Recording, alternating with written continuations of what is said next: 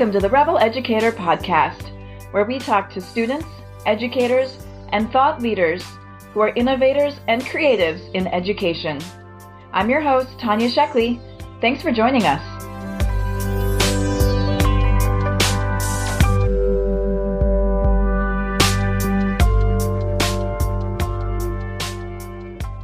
I'm here today with Deborah Olatunji. Deborah is a dynamic international public speaker, award-winning poet, Youth Innovation Board member, bold activist, Black female founder, author of Unleashing Your Innovative Genius, High School Redesigned, and host of the Voices of Disruption podcast. She is also a freshman at the University of Pennsylvania. So thanks for joining me today, and thanks for chatting with me, Deborah. It's really nice to see you. Of course. Thank you so much. First, I want to acknowledge that you're a young Black woman during a very challenging moment in history. And I want to thank you for taking the time to chat with me, and also just ask, before we really dig into a lot of your work, ask how or if the Black Lives Matter movement has impacted your life and your work, or shifted anything that you've been working on.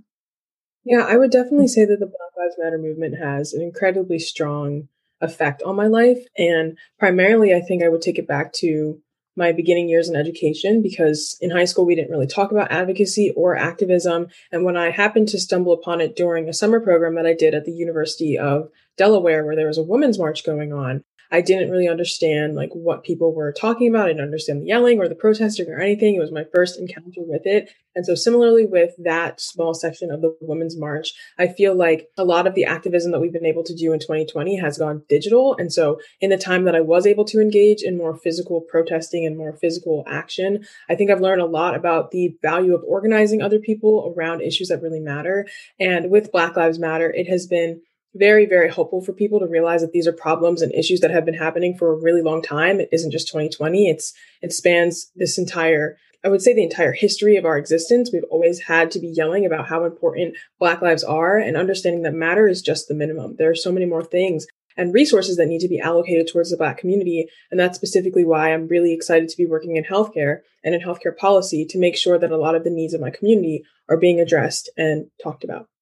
Thank you for sharing that. Have you yourself been doing any organizing or collaboration or creating actual protests and movements as well? So over the summer, I did decide with a couple of friends, my twin sister and a friend that I met during Girls State, we joined together to write a letter to our leaders in Delaware. And it actually led to the passage of a HR bill, I'm pretty sure it's HR Bill 150, which was a ban on chokeholds in Delaware, and a lot more justice towards the way that the police treats our community, and a lot more protection around our citizens. And so over the summer, I was able to engage in a couple of digital protests, especially the ones for Breonna Taylor. And even now in the fall, there was a day of solidarity where we were all wearing purple and making sure that people were still talking about the conversation with Breonna Taylor, and making sure that she wasn't just a debate question or wasn't just an offhand topic of the summer. She was a whole human being. And so I think that I was able to engage with the movement in that way. And then also engaging with other activists on a panel, I was able to talk about how to even grieve as a Black person and what protesting looks like, because there isn't one way to protest. And I think that's something that people have come to realize, that you can't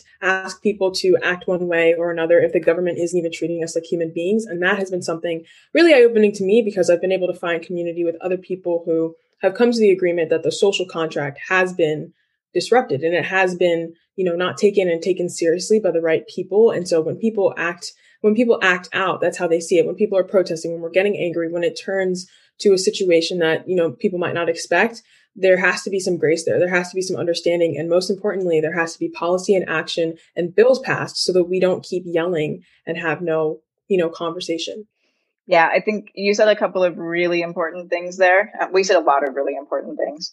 But one of the things that really resonated with me is that we're all humans, and just that core being and that core belief and that core understanding that we're all humans and we're all inherently the same. And the system has been set up to be really oppressive to a whole segment of the human race, where we all have families, we all have children, we all are mothers and brothers and sisters and daughters. And we need to understand that we should all be treated the same, because we all have those same emotions, all those same feelings. We're all the same people. But you're right. I'm really hopeful that we can move past yelling and speeches and protests and carrying signs into actual movement and change and understanding. I think that's the goal for any protest movement, but definitely as we move towards equity and equality, it's really important. But you have done that not only as a Black Lives Matter activist, but also as a high school student, and completely wrote a book on how you would redesign your experience in high school. So can you talk a little bit about that and share, was there a teacher or was there a class or was there a specific event that made you sit back and look at your education and go, wow, this should be redesigned. We should do this differently. This really isn't working for me or a lot of my peers. I think people like me, definitely. I went through high school. It was super boring. I had maybe one teacher that I remember, and it was just something you had to endure to go on to somewhere else. But you took it upon yourself to like say, hey, how can we redo this? So can you tell me about that process or what brought that change? Yeah, so it was my sophomore year when I did the Grip Tape Learning Challenge, and that's the board member that I'm a part of. That's the board that I'm on, the youth leadership board. And so with Grip Tape, they give you $500 to learn whatever you want. And so I took on the learning challenge. I applied. I'd heard about it when I was 14, so I was super excited because the eligibility is from 15 to 19. And so the year before I was actually able to apply, I was thinking about all the ideas that I wanted to do, and I really was excited to dive into unstructured learning that I would design entirely by myself. And so I decided to learn about photography because it was something I was interested in ever since I was 9. And it was very transformative. I was able to completely create an experience and then also connect with the people who I decided to take pictures of, and also learn different words like exposure and aperture and all these photography terms that I never would have learned in my STEM-based high school. And after having that completely designed experience that I was able to lead, I was like, this is what education should feel like. I should feel so excited to dive into whatever I'm studying in high school. And it shouldn't be an after school activity, or it shouldn't have to be with an outside organization, because this is what really excites me and makes me really, really happy. And then in the spring, or it was in the very beginning of my sophomore year, I actually failed a biology pop quiz. And this is actually the story that I even tell in my keynote for Failure to Fortitude. But I failed a pop quiz, and there were so many more that came after it. It wasn't the first time, and it wasn't going to be the last time either. But it was a particular quiz where I got in a 68, and I just sat back and I was like, what does this even mean? Like, what is the meaning of this number? How does it affect me? Like, what does it mean going forward? And, looking back now as a college freshman, obviously the number doesn't mean that much. I'm still continuing to grow and learn and connect with people. But when I was a sophomore at that time, I was just like, this number means a lot, and it means like failure. That's what it symbolizes. But what am I actually learning from it? Is my education just this number? Can it be qualified just through 2 digits? And so when I realized that it wasn't just me having this problem of thinking, what does this number even mean? And what is the purpose of education? I started to have conversations with my classmates and peers, and we were just thinking, there has to be a way for this experience to be more immersive. And we can't keep telling these horror stories or these cautionary tales to the underclassmen or the kids who are coming up before us of here's how to survive high school. We shouldn't have to survive a living environment or a school environment that's supposed to be teaching us about ourselves. And so when I kind of put it into that context and started talking about it to some of the mentors that I was able to connect with through Grip Tape, I realized that it sounded radical, but redesigning education was already happening with students. It was just on a much individual level. And I think most people would see them as coping mechanisms, but the best way to see it, like when I saw it between my friends and some peers outside of school, was finding modes and finding different organizations that actually excited us, that actually made us excited to learn, to interact with. That was the actual learning experience that we were having. And so when I realized that redesigning education was already happening and that there was a way to bring that actually into our classroom, so we weren't wasting, 7 hours of our time for 5 days a week going to school every single day just to, sit down and go through this robotic motion of how to actually learn. That was when I made a connection with, maybe I actually could redesign this entire experience. Maybe I could create something that is not just enjoyable, but also benefits my community. And so that's kind of where the idea of the book came out of. And originally that's what I was trying to accomplish with SLIP, which is the organization that I founded, the Student Leadership Initiative Program. But from the experiences that students were having with SLIP, because I had to build the entire curriculum, I ended up building it with my twin sister, like what kind of values we wanted to teach you about, like goal setting and networking and professionalism and, understanding how you see the world and how that affects, the way you interact with your education. And I was like, we're only able to help 15 to 20 students. or like as the numbers continue to go on, maybe 12 to 20 students throughout the year. But I want this to help every single high schooler. I want to be able to give a high schooler something that they can use from their freshman year, even if it's not the freshman year. Even a senior could read this book and completely have a new way of viewing their education. I want to create something like that just empowers them and spurs them to take the kind of action that we were trying to encourage kids to take in SLIP. And so that was kind of where the idea of the book came from. And at the first thought of it, I was just like, this is crazy. Am I actually going to write a book? I have all this excitement towards the project, and I'm going into my junior year, and I have senior year coming up with college apps and everything. But I really committed to the process, and it was so much fun to do because it was yet another project that I designed all by myself, that I had all the direction and creative ability to craft. And I think it was those moments where I realized that I was truly learning from these outside experiences like the Grip Tape Learning Challenge and like reading my book in a way that studying for a biology test never would teach me. So did you actually get credit? Did you get school credit for writing the book? No. And one of the things you talk about in the book is like 30 minutes a week, kind of like the project that you were able to take on and you had autonomy over that. And what would it look like if you had 30 minutes a week to do whatever you wanted to with your education? Like, has that type of idea taken hold in your high school? Has your high school taken on any of the ideas that you've created and worked to redesign their experience? So we currently have a model like that, and that was where some of the ideas spurred from, but it wasn't like a time for you to learn. It was called activity period. And so during activity period, that's when you would engage with the different extracurricular activities, because my school didn't have a very strong after school presence outside of sports. And so that was essentially after school, but in school for only 30 minutes. And even so with the club, with SLIP, I ran them on Wednesdays during the 30-minute activity block. It just wasn't enough time, and it wasn't nearly as much time as our classes, they're 90 minutes long, to fully engage people in a conversation and to ask them, what are your values? What are your virtues? What is important to you? And then for them to be able to take action on what they think they're interested in and ask for help in the process. Yeah. One of the other things you talk about is like asking for help in the process, and how do you find a teacher who can be a mentor and an advocate? And I've had a bunch of conversations earlier talking with other educators and other thought leaders about how do we as educators shift into being facilitators of learning or learning engineers and working with our students. So it's really interesting to hear you coming from the student perspective and being like, how do you use your teachers? Like, see them as tools that you can use for your learning. And so I think that that's a full organic shift for both educators and students to see each other as resources, really, instead of this old traditional where the teacher speaks and shares all of the infinite knowledge and the student sits and absorbs all of the infinite knowledge, right? Or is more like a wall and the knowledge bounces off and goes wherever, which I think happens more often than not. But it was really interesting to hear your perspective, or to see that perspective and think about it from the student perspective of how do I engage my teachers? How do I get them to facilitate my learning? How do I use them as a mentor? And so I think it's an important shift from both the educator and the student perspective. So you're a freshman in college this year. And there's a lot of talk right now about the necessity of college. You've already written a book. You're already speaking internationally. You've launched a podcast. Is college really necessary?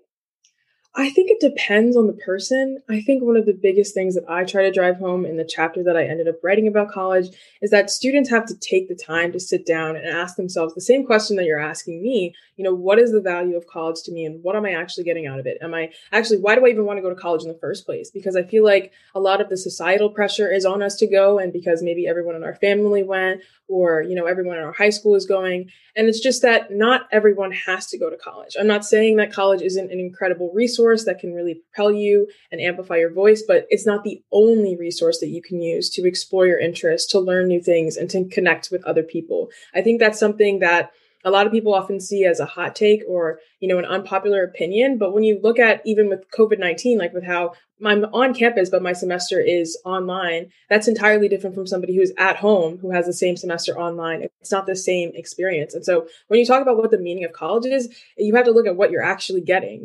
If you're actually getting the chance to interact with other people and really connect with your professors on a personal level, which is something that you have to personally do for yourself, then of course there's incredible value in college, and there's incredible network for you to explore. But if you're not really taking full advantage of it, or you don't feel stimulated and motivated in the learning environment, probably after the COVID world, whenever we go back to that, whenever we create that new one, that's kind of the question that you have to ask yourself. Is this a community that I need to continue to interact with, or can I create this community for myself? Or is there a community that I'm not tapping into that I could be spending this time, developing as opposed to doing these online classes?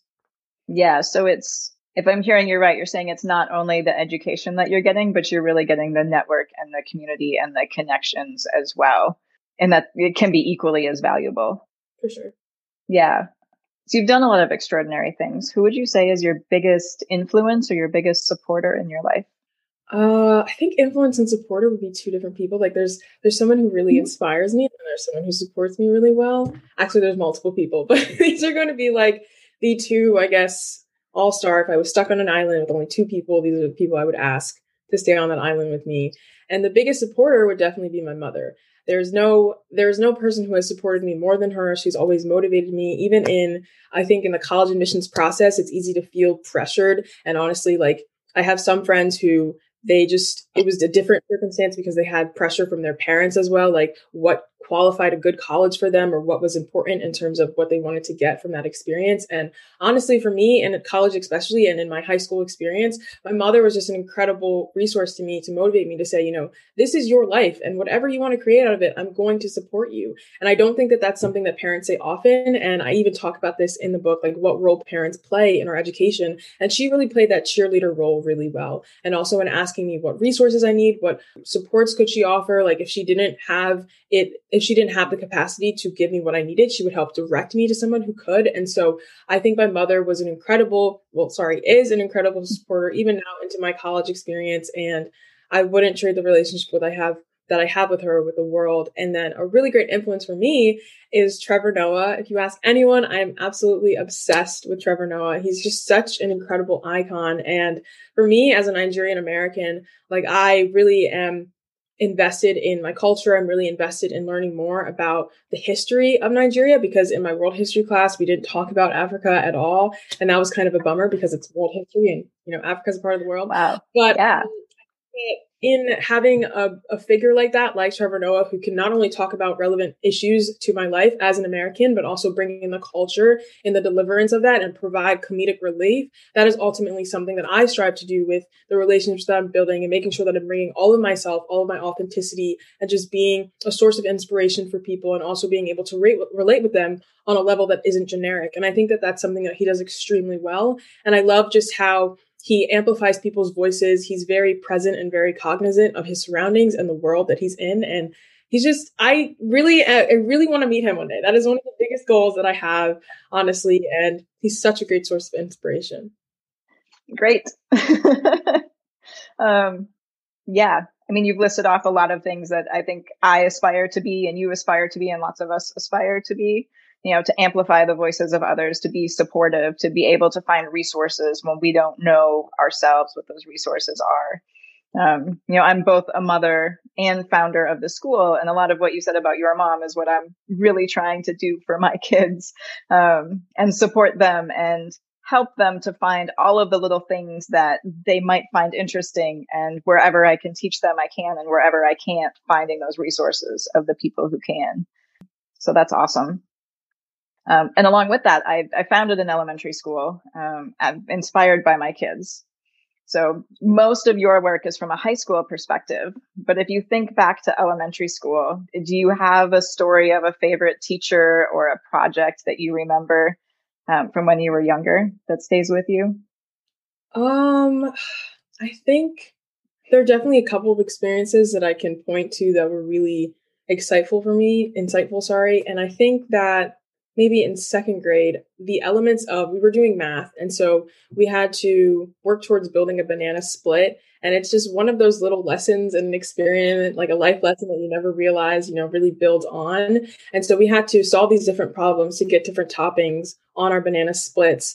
And like, there was a different problem for the banana, there was a different problem for the whipped cream and the M&Ms and the caramel syrup. And it just, to me, looking back as a college freshman now, like it's very much a picture of the building blocks of life. When you want to have an element in your life, whether that's a really strong friendship, like you have to understand what the qualities of a strong friendship are. And like, if there is a problem, you need to problem solve it instead of, taking that hurt or taking any offense that you may have from a friend and not working on it. So it's like having good communication skills. That's one of the biggest foundations of friendship, and having being able to reciprocate that relationship with someone. That's also something really incredible and really incredibly important for friendship. And so I think that banana split activity, as when you bring it down to the metaphoric level and you just strip it down to what it could mean in life, it's just that there are building blocks to things, and that you can continue to build on to your learning, to your intelligence, to your network, to what's important to you, as long as you keep going, as long as you keep problem solving, as long as you take a moment to identify, the area that you're in, the situation that you're in,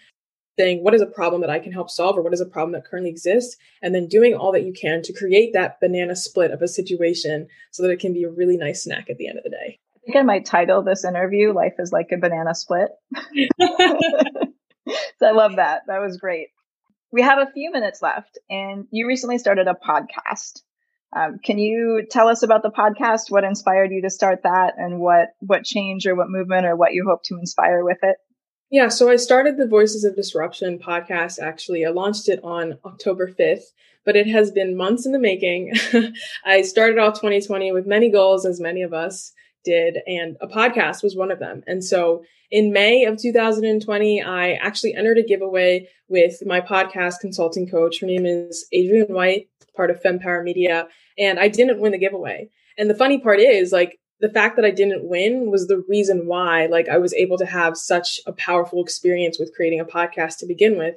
Because during that time, I told her, I couldn't really invest in a podcast consulting program because I didn't even know what my podcast was going to be about. And so in a way, I didn't want to just go into the situation blind without knowing, my why for the podcast, the kind of audience that I wanted to have, and, what I would even talk about. And from that, we were able to create the Amplify Melanated Voices Scholarship. And so I was the first recipient of the scholarship program. And then she interviewed a bunch of Black women with the effort. The whole point was to amplify Black women in podcasting and to create more Black women podcasters. And now I have like this great podcasting family of other Black podcasters, a network and a community that I can really lean onto. And I just can't help but think that it's another metaphor for life. Sometimes you win some, sometimes you lose some. And the ones that you lose are the most powerful, things in your life. And I think that with the podcast community that I have now, like there's 8 other podcasts, and we're now, we've been working together. We have this whole connection of having built something from nothing, because prior to the entire experience, I didn't have a podcast name. I didn't know what it was going to be about, but I was able to kind of think about what kind of an impact that I wanted to make. And then also moving from some of the things that I talked about in the book with student empowerment and youth empowerment, what kind of ways I wanted to continue to amplify the voices of my generation. And that's kind of how the Voices of Disruption podcast was made. And I was kind of playing off the stereotype of how people think that my generation is only obsessed with TikTok, avocado toast, and social media, but we're still making really, really loud disruptions, whether that's in education, climate change, education policy, healthcare, even in sustainability and fashion. And so I wanted to have a space to not only spotlight that, but to get to know how I can better help serve another person who is a member of Gen Z, and then how my audience can be inspired by the different stories that I'm looking forward to bringing to the podcast, while also having a humanizing aspect to it. You may have pursued this really big thing. Like, some people may see the book as this unbelievable feat, but there are resources that you can use that if you want to write a book, like, let's be a community that shares what we know. Let's be a community that is knowledgeable of the needs that are existing, and be a community that really knows how to connect others to resources. And so that's kind of the hope and the dream for the podcast. And I'm really looking forward to continuing to share some of the lessons that I've learned as a freshman while navigating, college in a pandemic, and then talking to other students. And even the age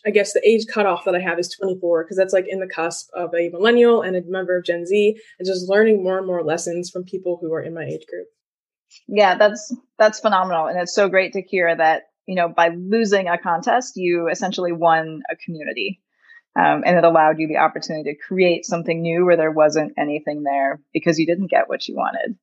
And that continual problem solving and that continual innovation is, what we don't always teach in school. And that's where that test, when you fail that biology test, okay, well, I failed the test, it's over. And there's nothing more to really learn from that. Like, if you don't get a contest, well, what can I learn from that? What can I do next? I still want to do this. So how do I solve it? And it's a really good lesson. So thank you. Thank you for sharing. Thank you for chatting with me. Thanks for spending your time. How can we connect with you if we want to learn more? So you can find me on Instagram at Deb_Olatunji. I have a website also, www.deboraholatunji.com. There's also different, sections of the website, like the podcast, book reviews, all that stuff. And then I'm on Facebook. I'm on Twitter at the same handle at Deb_Olatunji. And I'm also on LinkedIn, and I'm looking forward to connect. Great. Well, thank you so much for your time. I appreciate it. Thank you so much for having me. Thank you for listening to the Rebel Educator podcast. To learn more about us, visit rebeleducator.com, where you can learn about our professional development opportunities for educators and students and see our project library. If you're in the San Francisco Bay Area, check out our progressive, inclusive elementary school, Up Academy, at upacademysf.com. We'd like to say a special thank you to Atmosphere for use of their audio track, Miho. Thanks again for joining us, and we wish you well no matter where your educational journey may lead.